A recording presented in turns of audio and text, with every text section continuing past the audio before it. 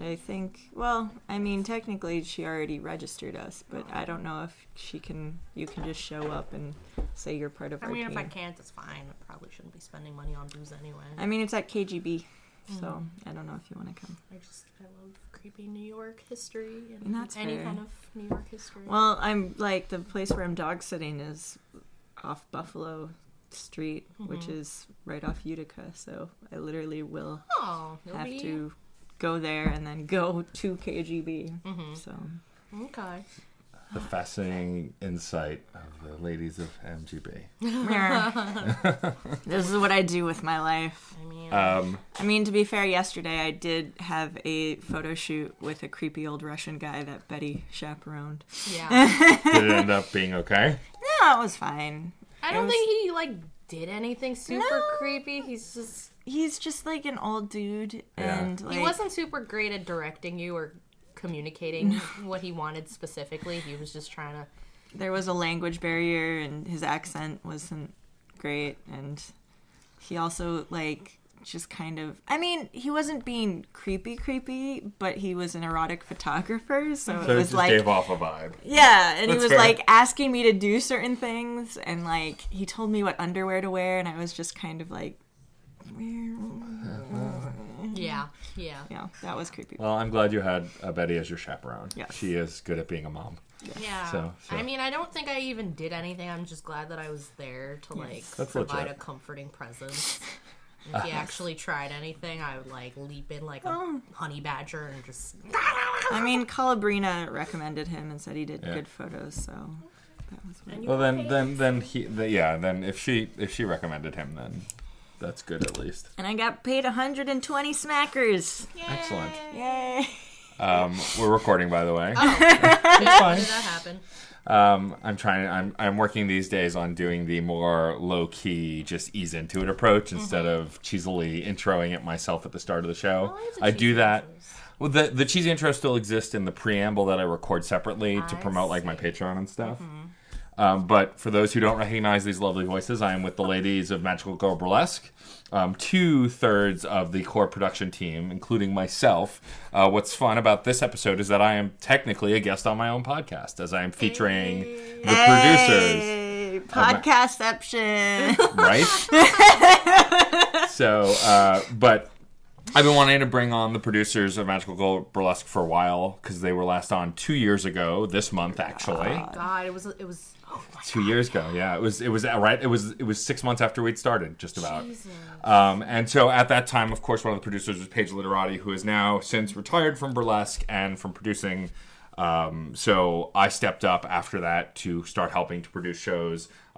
Some of my claims to fame from this past year were the Scrubs show, which was ridiculous, and I'm so glad we did that and made it happen and sold well. It did okay. Shocking. It did okay.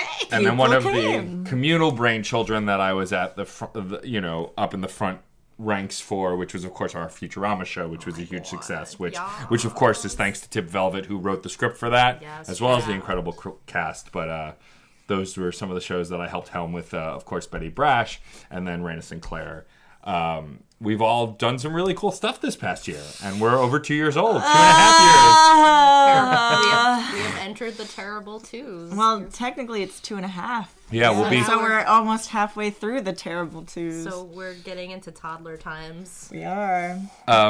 So I think I wanted to start by talking about kind of how everything's evolved in your eyes in the last year or so, because a lot of changes have happened. I mean, we became regulars at Bizarre Bushwick. We became regulars at Branded Saloon and are now, as of this recording, saying goodbye to it this week. This will air right after that last show. Are there any standout moments this year that you've been thinking about that really kind of excite you about the future of Magical Girl, stuff that we've worked on together? I mean, so much of it. Yeah. Obviously I'm still kind of riding the high of having hosted my first show on Friday. As of when we're recording, you had just hosted the Naked and the Sublime, which is a title I am very proud of coming up with for that good show. job. I don't even know where it came from. It was literally, it needs to rhyme. It needs to rhyme with both words. And it was was perfect. Yeah. It fit a lot. So for those who don't know, The Naked and Sublime was a tribute to The Wicked and the Divine, which is a graphic novel series that I only recently became a fan of, and I'm now obsessed with. Because I made you read it. We made you read it. Yeah. So I've been watching Raina do the Morgan act. Morgan is a character from that, as well as a god. but your version is a tribute to that version of her. And so I'd known the act, but not the source material. And, then when leading up to the show, Betty shared her copies of the volumes with me, and I was able to read them, and I also became obsessed with it. Mm-hmm. So talk about that a little bit. What was it like to host your first show? Did you enjoy doing it? I did, and I recognize that there are things that I can improve upon in the future, but I'm pleasantly surprised with how it went. Like, one of the warm and fuzzy moments of after the show was when we were doing, like, a group photo with one of the fans who showed up. And I was like, oh, not bad for my first time hosting. He was like, I refuse to believe that was your first time hosting. You were so good. And I was just like, oh, shucks. That's awesome. Yeah, that was really cool. So someone came to a themed show dressed as one of the characters, which we had not yet happened. We've done quite a few themed shows, but most of the time no one shows up dressed as characters, which is perfectly fine. But this was kind of cool to have someone cosplay at one of our shows since... We encourage that kind of ridiculousness, of course. Raffle. I'm so happy. The raffle. They were very happy about going. Did you find it was easier to host as a character since you played it most of the time as an Anke? Well, that's what I told myself when I was going into it when I first came up with the idea, because originally I was going to come up with an act, but then I was like, I'd rather leave room for someone else because I feel like there are so many fun characters, and I imagine that, people would kind of snatch up the characters that I wanted to do. Right. I'm really happy that I got JJ Sparks, Burlesque drag performer, got to do Baphomet. But that was originally one of the characters that I was like, oh, I can maybe do something for that.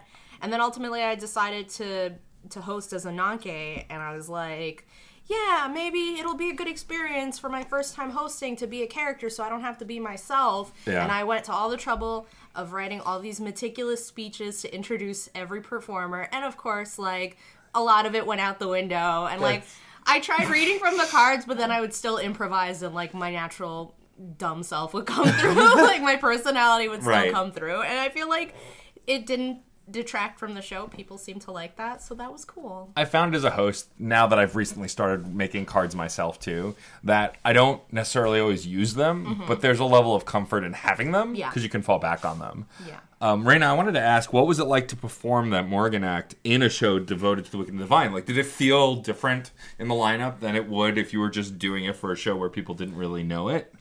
Well, I think it was less for me about the act and more about just getting to do the show, because that was a show I wanted to do for a very long time, because I have been a fan of that comic book since it first came out in 2014. Way back when, and is now about to be over next year. So, and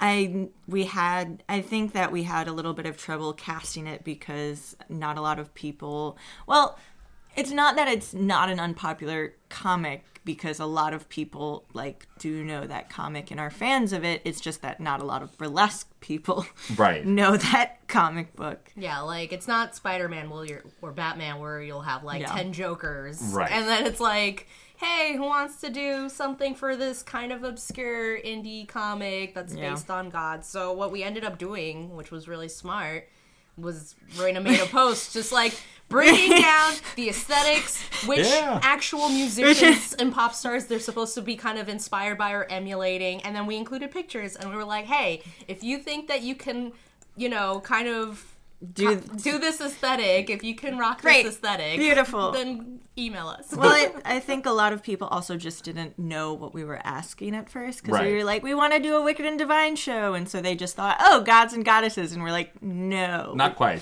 We're having a specific source it's material. It's a Burlesque show. And then Betty at Comic-Con actually talked to Kieran Gillen, who's the writer of the comic. He gave me his blessing. Yes. And he has consistently promoted it leading up to the show, too, which is pretty cool. He and Jamie McKelvey are very good to their fans, very friendly, and they maintain conversations with us little people on Twitter. They gave us a lot of shout-outs. I also was just, nagging them a lot. That's true. Well, I make jokes that Kieran Gillen kind of reminds me of the hipster music-obsessed boys I dated in high school if he wasn't middle-aged and British. Because the comic book he did before this, Phonogram, is basically about music hipsters that turn music into magic and are all about this indie record is better than this indie record and you're a plebe if you like this artist. Wow. And I'm Amazing. It very much reminds me of being in high school and college and being cooler than thou because you like things that nobody else has heard of and just acting like I remember having a boyfriend who got so angry because one of our friends said that she was too lazy to look for new music, and that's what I think of when I think of Kieran Gillen. For better or worse, take that as you will if you happen to be listening. Wow. Well, I think what was really cool about that show too is that people who only had a little bit of time with the source material nailed the characters so well, especially Ash Blight and JJ Sparks, who read some of it, but mostly just did acts in the spirit of, and it really delivered really well. I think so. Even Lady Mabuhay, who is Tara and just kittening and go-going, was still really great in that role. Fucking Tara. And so, No, I was really happy and really, proud and impressed with everybody. I felt like they did a really good job, especially the people. Obviously, the people that know the source material, but I was just thank you for joining us on this journey of this thing you're not even really a fan of. Right. And just, getting into it. I think something that's been really cool of the last year that I've noticed, too, is all three of us have kind of found our legs in the things that we're doing. And, I wanted to ask you, Betty, because you got to fulfill your dream of being Betty Cooper this year. Oh, my God. In Metropolis Burlesque's Riverdale Vixen show, which featured Riverdale characters from the current TV show as well as comics past. When you're doing an act like that, does it feel good to not have to worry about producing and just focus on the act and just perform? Are they different? Do you feel differently in a show you perform in while producing versus one that you don't? I mean, every act and every situation is different because I guess there will be different sources of stress. I am a very neurotic, prone to anxiety kind of person, so no matter what, I'm always gonna be stressed to a certain degree when I'm coming up with a new act. I was really excited about this, and it was nice. The main source of hardship when I was developing it was just how do I put on a lace front wig? How do I do a ponytail? It was purely technical. As far as the concept, I had a very clear vision from the beginning, and I was just so jazzed and honored to be a part of that show that I was just I went into it gung-ho. And this was I started developing that act right after we did the Futurama show. So I went from developing one ambitious act to another ambitious act, and they were both acts I cared about a lot. They were both characters I really wanted to do on a stage. Yeah.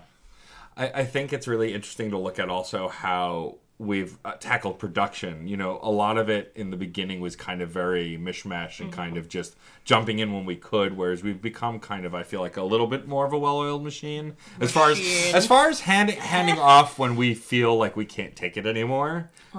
You, especially you, Raina, you've been very vocal because you were working on grad school stuff and I'm done! And you are done. But when you were finishing up on that, you were very vocal about, I really don't have the spoons for this. Can someone else step in? And me and Betty were able to do that. Yeah.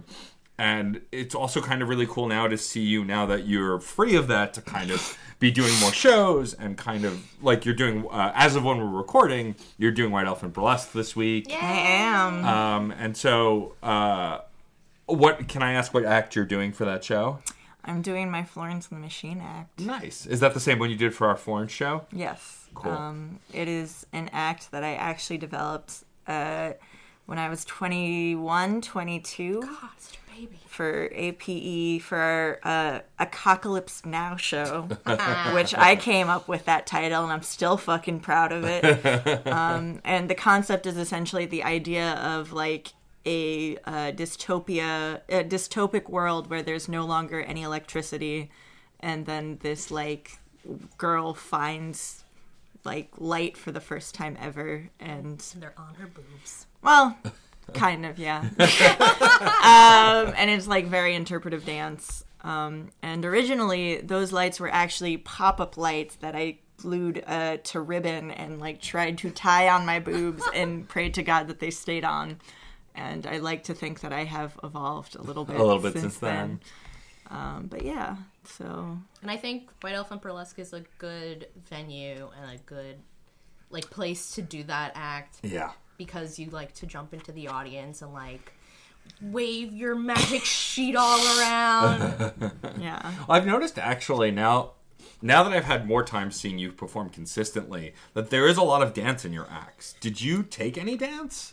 Because your Helena act has dance in it. Your Morgan act, not really, but like, and then this Florence Machine act, like, are you someone who's taken dance or interested in dance, or is it just kind of worked out that way? Well, that's kind of hilarious. Because, well, I did take, like, I took ballet and, like, modern dance and jazz until, like, 5th grade. Uh-huh. But I didn't really dance for a long time, and I think one of the reasons that I don't go-go is because I feel like I have no rhythm. And I'm a terrible dancer. But there's a big difference between go-go dance style and then, like, interpretive dance, like modern dance. I mean, you're essentially doing ballet in your Helena act. Well, because that was what I was taught when I was a kid, was, like, a very, like, modern dance kind of emotional expression. And I think that APE, like, back in college, that was kind of our niche, was doing, like, interpretive modern acts that maybe did have a dance base but were not like traditionally sexy. Whatever the fuck quotes. That means. Yeah. Whatever the fuck that means. But yeah, I think that my style has always been on the more artsy side. Yeah. Because that is where I come from. That is my wheelhouse. I mean, I get a sense of expressionism from your acts. Not a lot of them are specifically on the nose. A lot of them are very interpretive and emotional. You don't, besides like your Kim Pine act that you did for the Scott Pilgrim show, a lot of them are not like direct nerd references. A lot of them can be very open. Like your Morgan act, until I read Wicked and the Divine, was just an act that was a tribute to the Morgan, but not something that I really got a sense of reference to until I knew the material. Yeah. Whereas, like, for the Scott Pilgrim show we did this year, the Kim Pine act was very clearly punk rock girl Kim Pine. Like, you had a drum set on stage. There's little not to get if you are a fan of Scott Pilgrim. Well, it was also really funny because after I did that act, our friend Mindy Rosenkrantz, her boyfriend Rob, came up to me and he's like, you know, that entire show was believable, except I don't think Kim would ever strip. And I was like, that's the joke. That's the point. That's the point. The point is that Kim is angry and, like, deadpan and, like... Yeah. To like, the whole point that she's stripping is because, like, Gideon calls her, like, dead inside and not sexy. Yeah, Schaefer's intro, that whole thing was great. It was perfect. I loved your, but that was your idea to have him, like, be talking shit and you sneak up behind him. Yeah. Because if anyone in that band he was going to be afraid of, it would be Kim. Yeah. Well, that was fun also about this year is that we got to partner with other burlesque troupes, which was fun. We partnered with Sin Factory to do the Scrub Show, and we partnered with Rabbit Hole Productions to do the Scott Pilgrim show. Even though there were some changes last minute to that one, which I think for me was a dream come true because me and Mary Sin have been cracking jokes about doing a Scrub show for a long time since she came up with it as an April Fool's joke with the members of Epic Win Burlesque way back.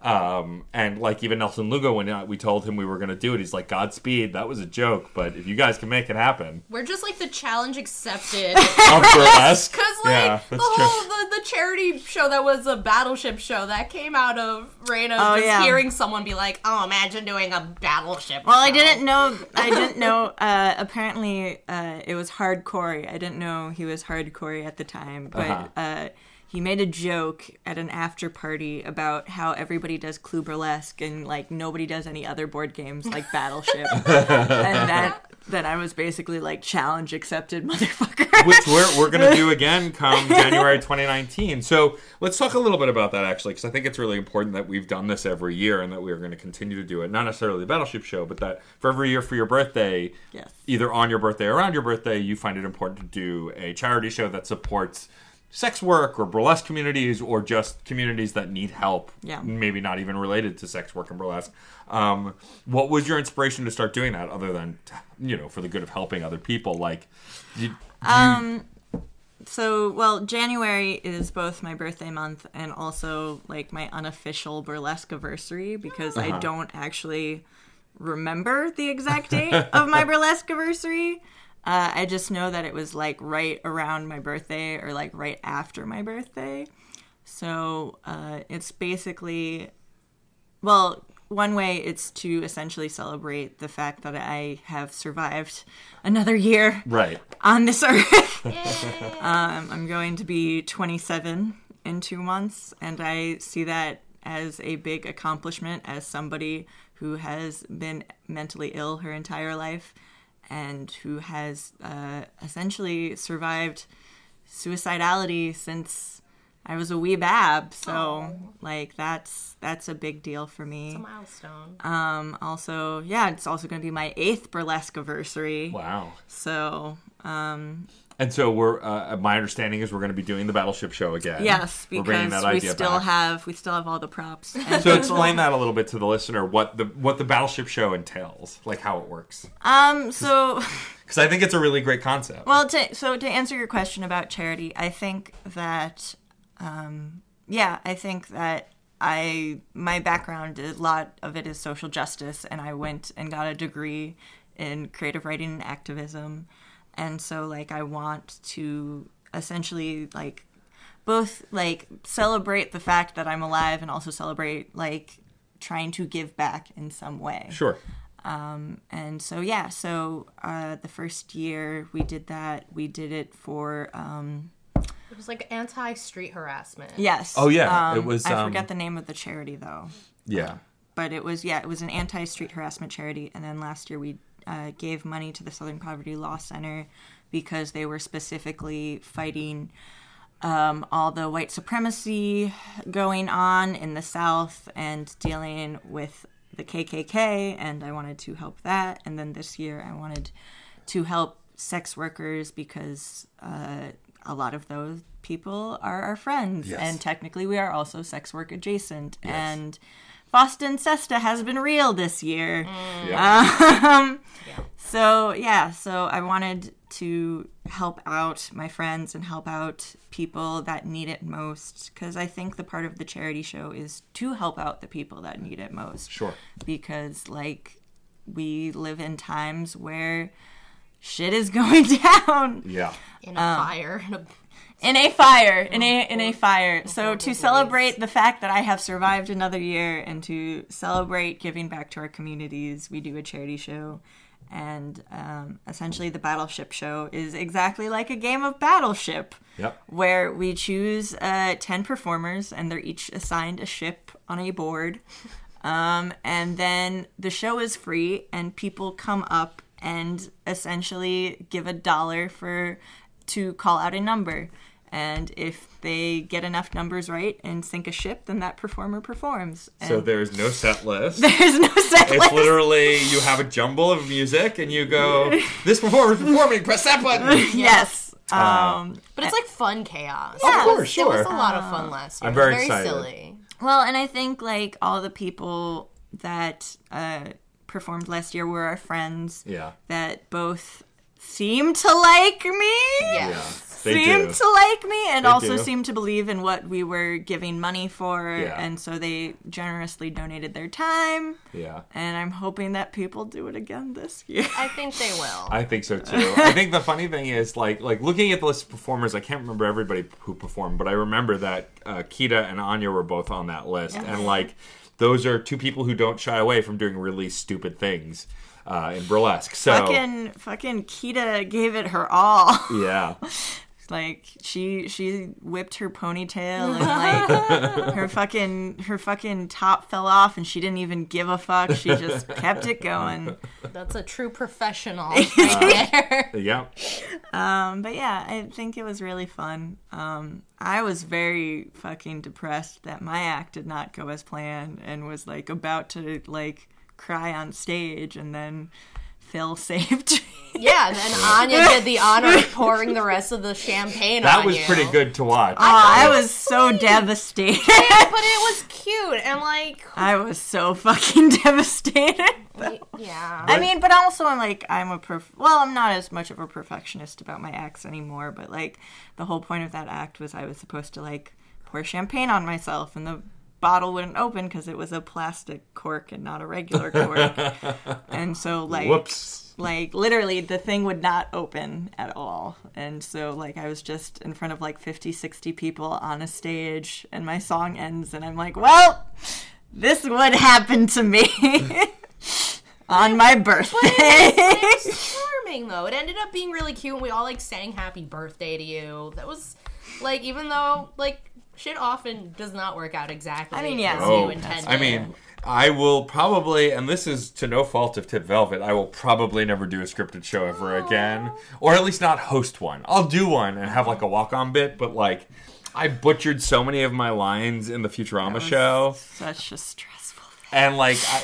And, and the show was great, and everyone had a good time, and it was a lot of fun to do, but I couldn't get my shit together to memorize all those lines, and, you know, it ended up making for a lot of very funny moments, and everyone had a good time, but I think next time we do a scripted show, I will let one of the actors host. I could probably, we could switch it up so Leela hosts next time, Yeah, because that's I'm good true. at memorizing lines. That is true, you are. I'm pretty good at it. Well, Leela is actually an act that you wanted to put together longer than we wanted to do a Futurama show. Yeah. I feel like that act existed, and when you kept talking about wanting to do it, that kind of gave Tip the idea, like, well, I could write a script for a show. Yeah, it's funny. It's like way back when, like, I had the idea to do a Leela act forever because I also had a very casual Leela cosplay that I did back in, like, 2015 or something. And, yeah, and then, like, once we started getting more serious about MGB, it's fine. Oh my god, please. Raina spilled water, and It's she's like fine. trying to wipe it up. Oh my It's fine. God. It's more distracting than you just leaving it. Man. But back when we first started getting more serious and, like, talking about our potential and our future and, like, projects we wanted to do, I was like, you know what would be cool if we did a scripted show one day? But I had wanted to do, like, an original, like, sci-fi. Like, I didn't even think we were gonna do, like, a tribute to anything. I just kind of wanted to throw together a bunch of silly, vaguely sci-fi themed acts. Well, that I thought would you be both fun. have vaguely sci-fi themed act. Yeah. Raina does a Martian act. Yeah. A punk rock Martian act. Yeah. Although, I mean, to be fair, all of your acts are punk rock. Basically, to some degree. No. Trying to think. Do you have anything that's I have a Florence and the Machine the act. Florence and the Machine act is not punk rock. But you wear Doc Martens, which makes it punk rock. Because, like, I originally did that act barefoot, and then I was like, it's probably a bad idea to run around barefoot in Brazar, because you don't know where that floor has fucking been. Where the floor has been. As if someone picked it up and took it somewhere. And I had recently bought myself silver Doc Martens, and so I was Legit. like, this works out. It works. It fits your aesthetic. So, I actually wanted to ask, talking about looking forward to next year, so we can officially announce here on the podcast that we have plans, though the dates are not set in stone, for the first 3 months of 2019 at Bazaar. We're doing your charity show in January. Yes. We're doing a Panic in the Disco themed show in February. Because I'm emo trash. And I am also emo trash. So they're not really emo anymore. They're more like pop music. Anyway. We can where I may debut my first lip sync act. I'm still working on that. Wow. And then in March we are doing a video game themed show, which I need to come up with a catchy name for. Nothing has been set in stone, but I do know that Dick Move has a Waluigi act that I plan to get on that stage come hell or high water. You heard it here first, Dick Move. Oh my god. But I wanted to ask, is there anything that you're looking forward to trying next year that maybe you haven't done yet? Like for me, I am excited to try actually performing on stage. I may not strip, but I'm definitely going to try and choreograph a lip sync because I've been watching a lot of Draglesque and watching a lot of drag performers do lip sync, and I really like it, and I think I can do it, and so I want to try it. But are there any things that you're looking forward to trying next year that maybe you haven't done yet, either making a new act or hosting more? I have like a whole laundry list of acts I want to do, and I'm trying to figure out what to do in what order right now. I'm trying to figure out, like, what should I do now that I'm unemployed and have limited funds to play with? That's should fair. I do something more simple, or should I do a thing that I've been wanting to do forever? So that's kind of trying to prioritize what I'm gonna work on next. Well, I think that you do need to learn how to keep it simple, stupid. I know. Oh my god, I know. I mean, I don't think you're the only burlesque performer I've met, though, who goes, I'm just going to do this simple thing, and then, like, 8 tasks later, you have a laundry list of stuff you're working on. But yeah, no, I mean, a lot, that's been a big source of frustration for me, because it's like, I'll get hit with this divine inspiration. I'm like, this is going to be so stupid and brilliant, I have to do it. And then once I actually do it and I start, like, schlepping all the props and costumes and the heavy boots or whatever, all the shit to the venue, I'm just like, why did I decide to make this so complicated? Why are there so many, like... No props. Okay, In my Edna mode. No props. No props. No props. I like props, but I feel like if I need to have, like, a duffel bag and a book bag and multiple, like, bags that I'm carrying in my arms, that's probably a bit too much. So that's what I'm like, I need to downsize it a little bit and just kind of refocus on basics. Yeah, that's fair. And then, like, I know that we've offline joked around talking about certain themes that we want to try and do next year, later in the year. Like, I'd thrown out that I'd really love to do an animation-themed show where it's all on animation across the years, not just necessarily 90s cartoons, which has been done quite a few times at this point. Yes. But kind of like... Which was why I asked you, when you said Saturday morning cartoons, I was like... You're talking to a man who's over 35 who remembers Saturday morning cartoons. I mean, so I just think I do too, but like when I think Saturday morning cartoons, I specifically think like the 90s and like early mid 2000s, and so I was like, I feel like everybody's done a 90s show. Which is why if we do an animation show, I'd want to do something more leaning towards just all forms of animation. Technically, we already did a 90s show. We did do a 90s show, although we hosted as non-90s characters. That's fair. We did do a show called Childhood Redacted, where Raina and I hosted as Dipper and Mabel Pines, which was a lot of fun. And I think like the second time or third time I had hosted. Like, I hadn't hosted a lot at that point, but it was a lot of fun. It was actually a lot of fun to have a co-host on stage with me, because I could defer to you, or you would just take over when I was tongue-tied. You guys were adorable. Your banter was cute, and there's pictures to prove it. That's true. Like, me being assaulted with a pig. Yeah, like, that's the one I keep thinking of, is you just, like, shaking waddles at him, like, the pig knows the truth!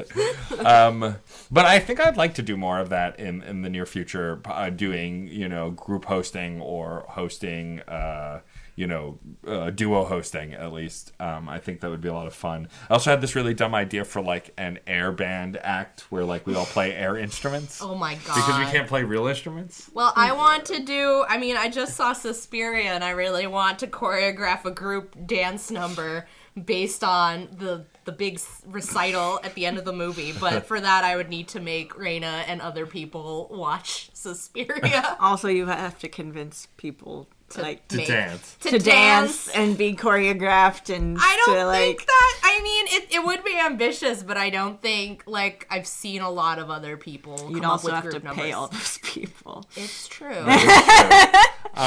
But what I do like about this year and looking forward to next year also is that we've been able to kind of fulfill a lot of the dreams that we've wanted to do. Like, I've always wanted to incorporate more live performance besides burlesque into structured burlesque shows, like live music. Like, I'm hosting a December show in December of this year where we're going to have Automate This, which is Robert and Sarah Storm play live at the beginning and intermission and the curtain call, which is going to be a lot of fun. We had Schaefer do live rap for the Scott Pilgrim show. Like, and also Robert played as Stephen Stills live there too. And I think that being able to incorporate things like that was really fun for me, and I'm looking forward to next year maybe doing more of that. Yeah. I don't know how, but like I like that we've taken our ideas for shows and kind of turned them on their head a bit. I mean, this Battleship show is unlike anything that's ever really been done, and I think that's pretty neat. It's so ridiculous. It is, but also same with the Wicked and Divine show. Like I don't know anyone else who's done a Wicked and Divine show that I can think of. I know that Renaissance Noir, who was Persephone in our show,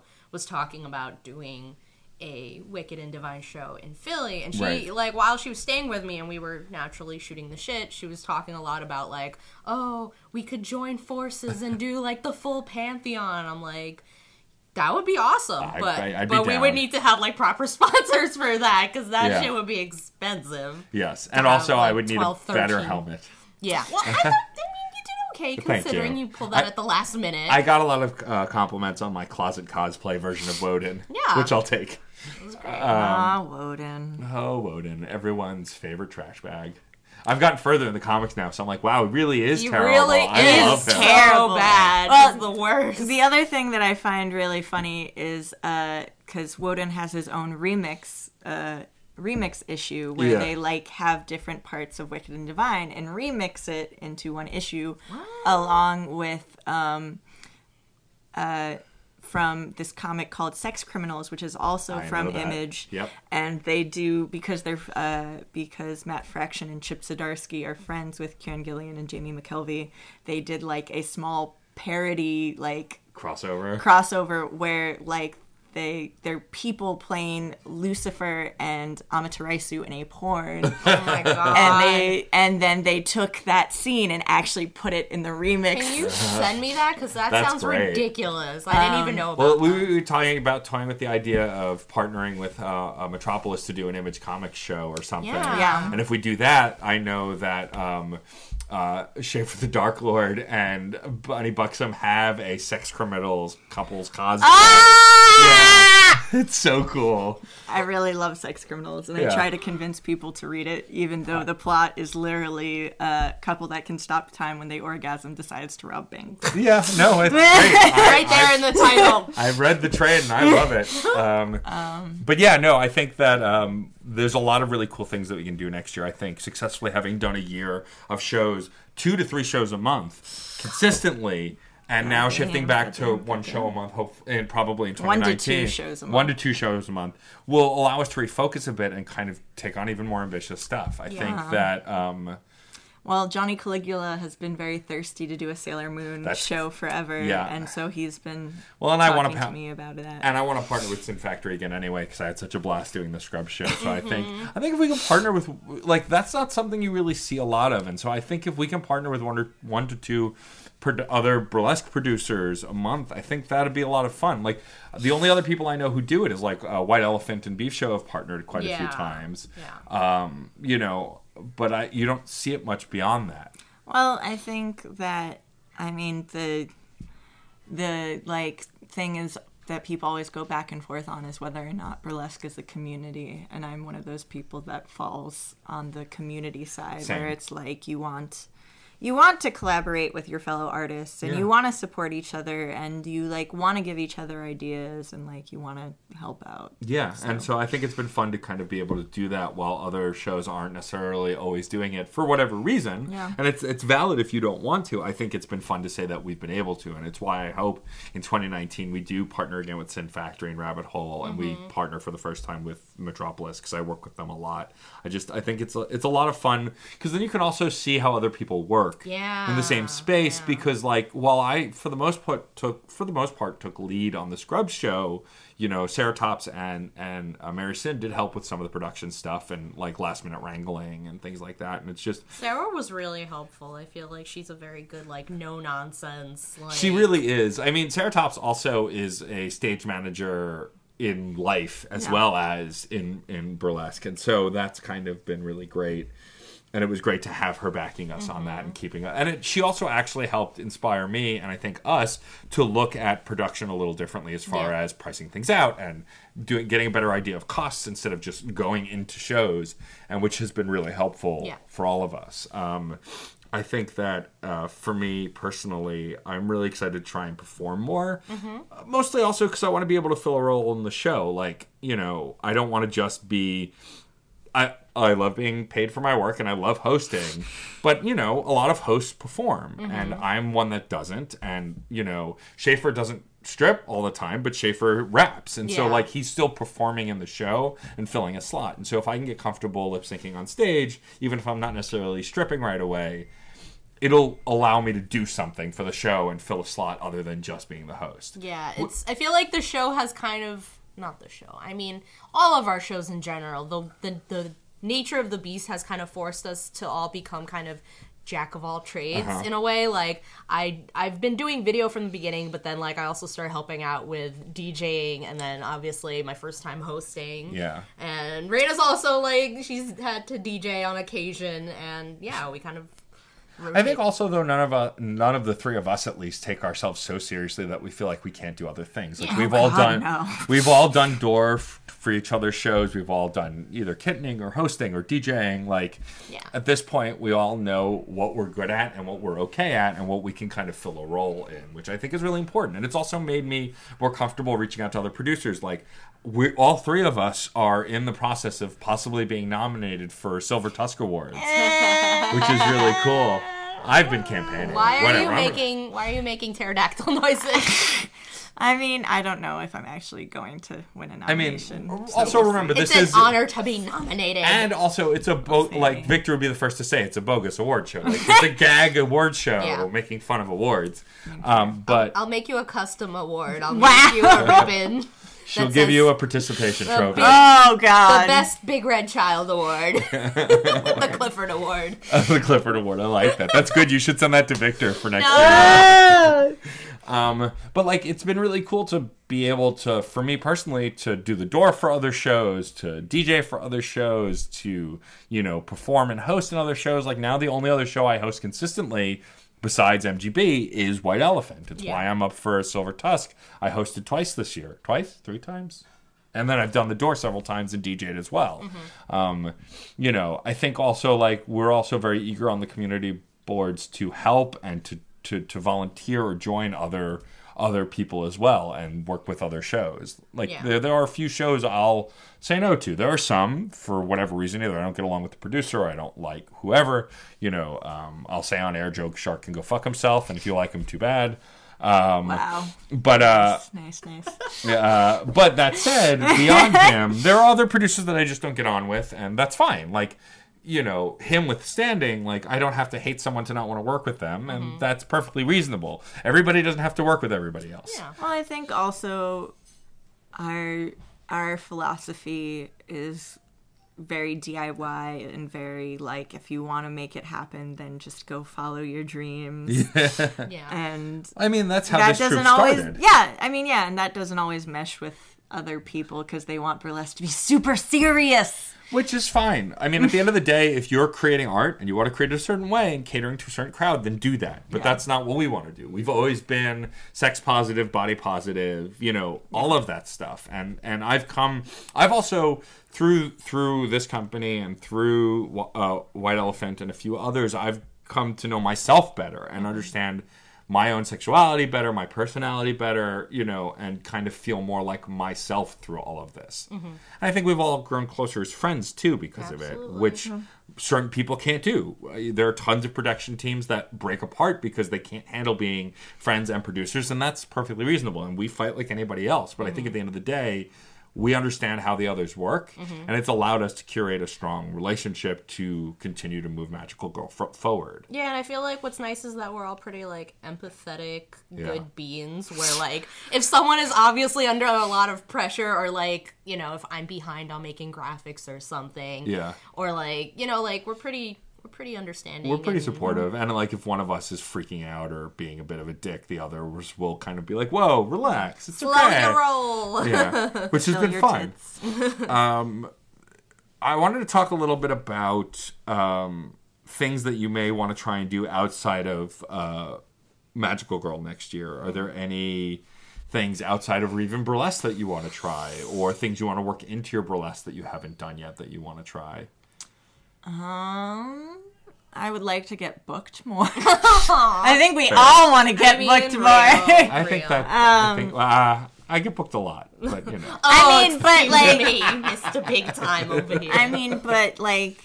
No, I know what you mean. Booked for like DJ and hosting gigs. I'd like to like get my acts booked of course, other places because I need the money, and also like real talk. I like want to feel like more cemented in my place in the burlesque community because I feel like I'm finally starting to hit my stride where I actually feel like I can call myself a burlesquer and I'm not a fraud or. I mean, the whole imposter syndrome doesn't necessarily go away. The voice just gets a little quieter. Well, I mean, I feel like I have a very different beginning than a lot of other people. Sure. So, like, I'm going into 8 years, and then other people who have had, like, half of my time have, like, kind of had a more... Yeah. I don't want to say meteoric rise, but they've, like, become more established a lot quicker, and so I kind of feel like this weird ass stepchild that like technically has the experience, I mean, but like also kind of feels like nobody knows me and I'm just a nobody. I mean, you're definitely not a nobody. I think part of it also is like there's always going to be performers, and I'm going to name check him because like he was on this podcast and I couldn't believe how short he'd been performing, but Rudy Valentino has not been performing long, and yet he's known everywhere. I think he went to Iceland this year or some nonsense.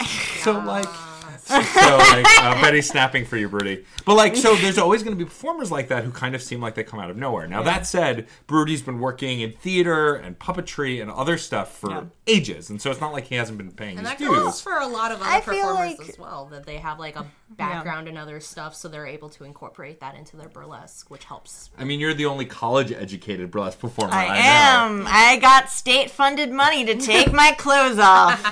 Take that, government.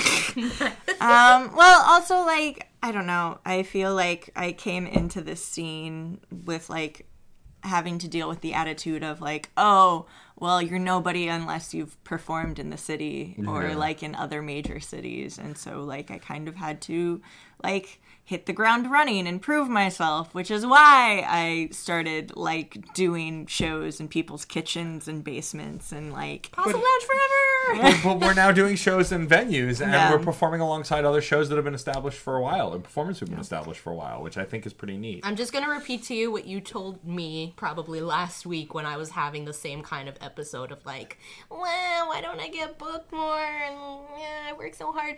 You know, it's just about the hustle. Yeah, it really is. It's frustrating, and, like, I feel the same way. I'm always, like...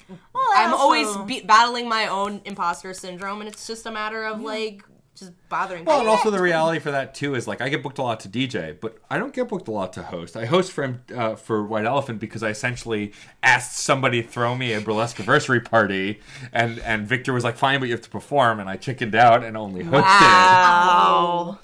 But shame. Hopefully, I know. Shame. Ring that bell. Shame. But I'm hoping to rectify that in February and performing for that show. But, like... yeah, it really is the hustle, and it's also who you know, and the fact that and also every what year you have to put on the table, because like I recognize that I have a niche, and that's not everybody's cup of tea. You have a niche, and also like the three of us, for the most part, have a privilege that others don't. Like you know, we are fairly well represented on other stages, and so.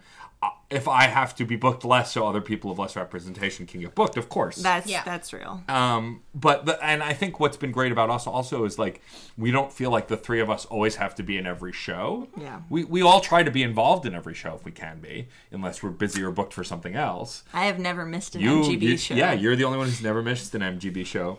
But, like... you win that Clifford Award. You win that ribbon. Well, I figure I'm the captain of the ship, and I have to go down with it, so... If you're the captain, does that make me... what does that make me? I'm the cabin boy. I was gonna say, you're the cabin boy. I guess... Am I the first mate? I guess you are the first mate. Do I have to sit funny on the chair like Riker?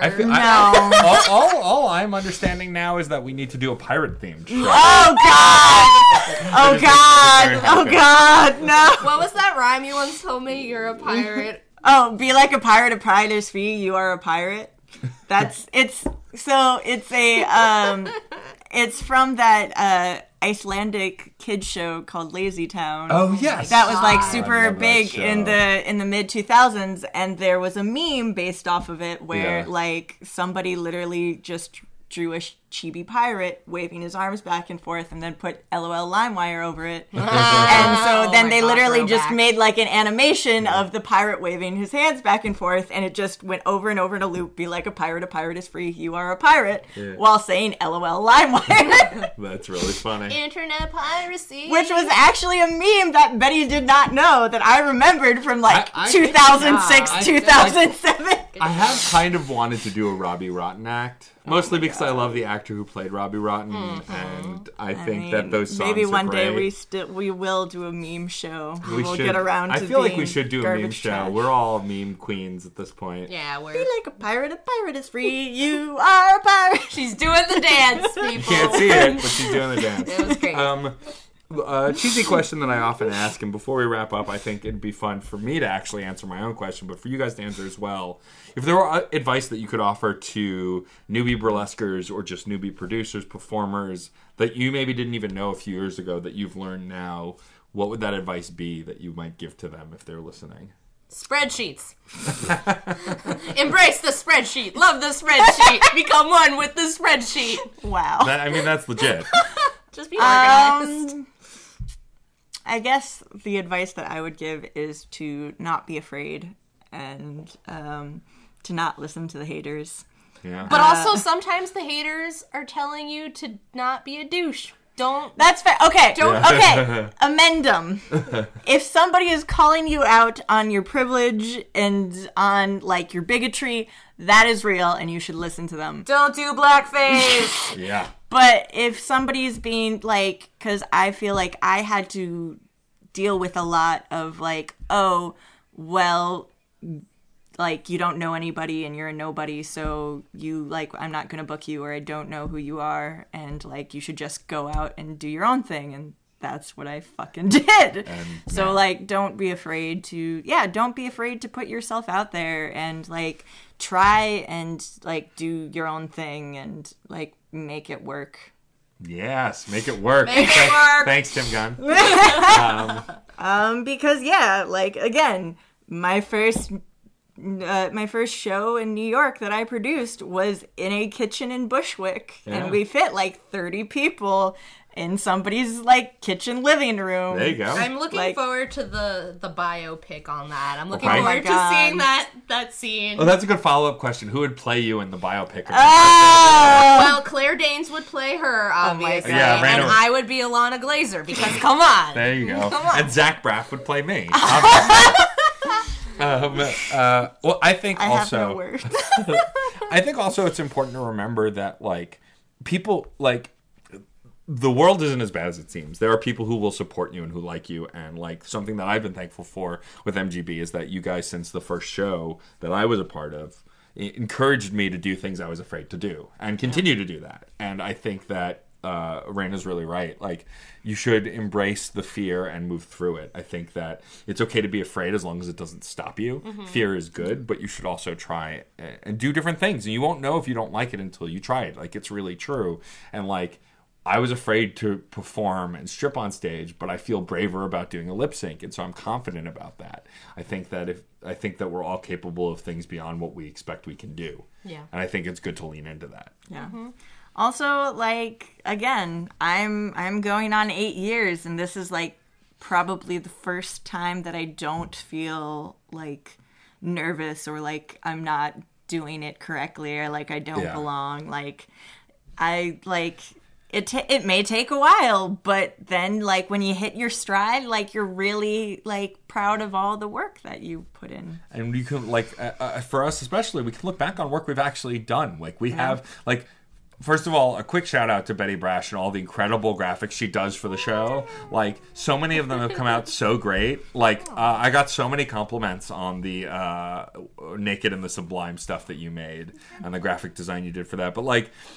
it makes me feel really good that even if we're still end up doing shows in a basement, or we're doing shows at venues that we, hold less people, we're creating art that we're proud of, and I still feel like I wouldn't have it any other way. Yeah. I think I'm really proud of the work that I get to do with you guys, and I've been working in the burlesque scene for a while. And I've loved everyone that I've worked with, past and present. But I think MGB is some of the stuff I'm most proud of because I'm really. It's me.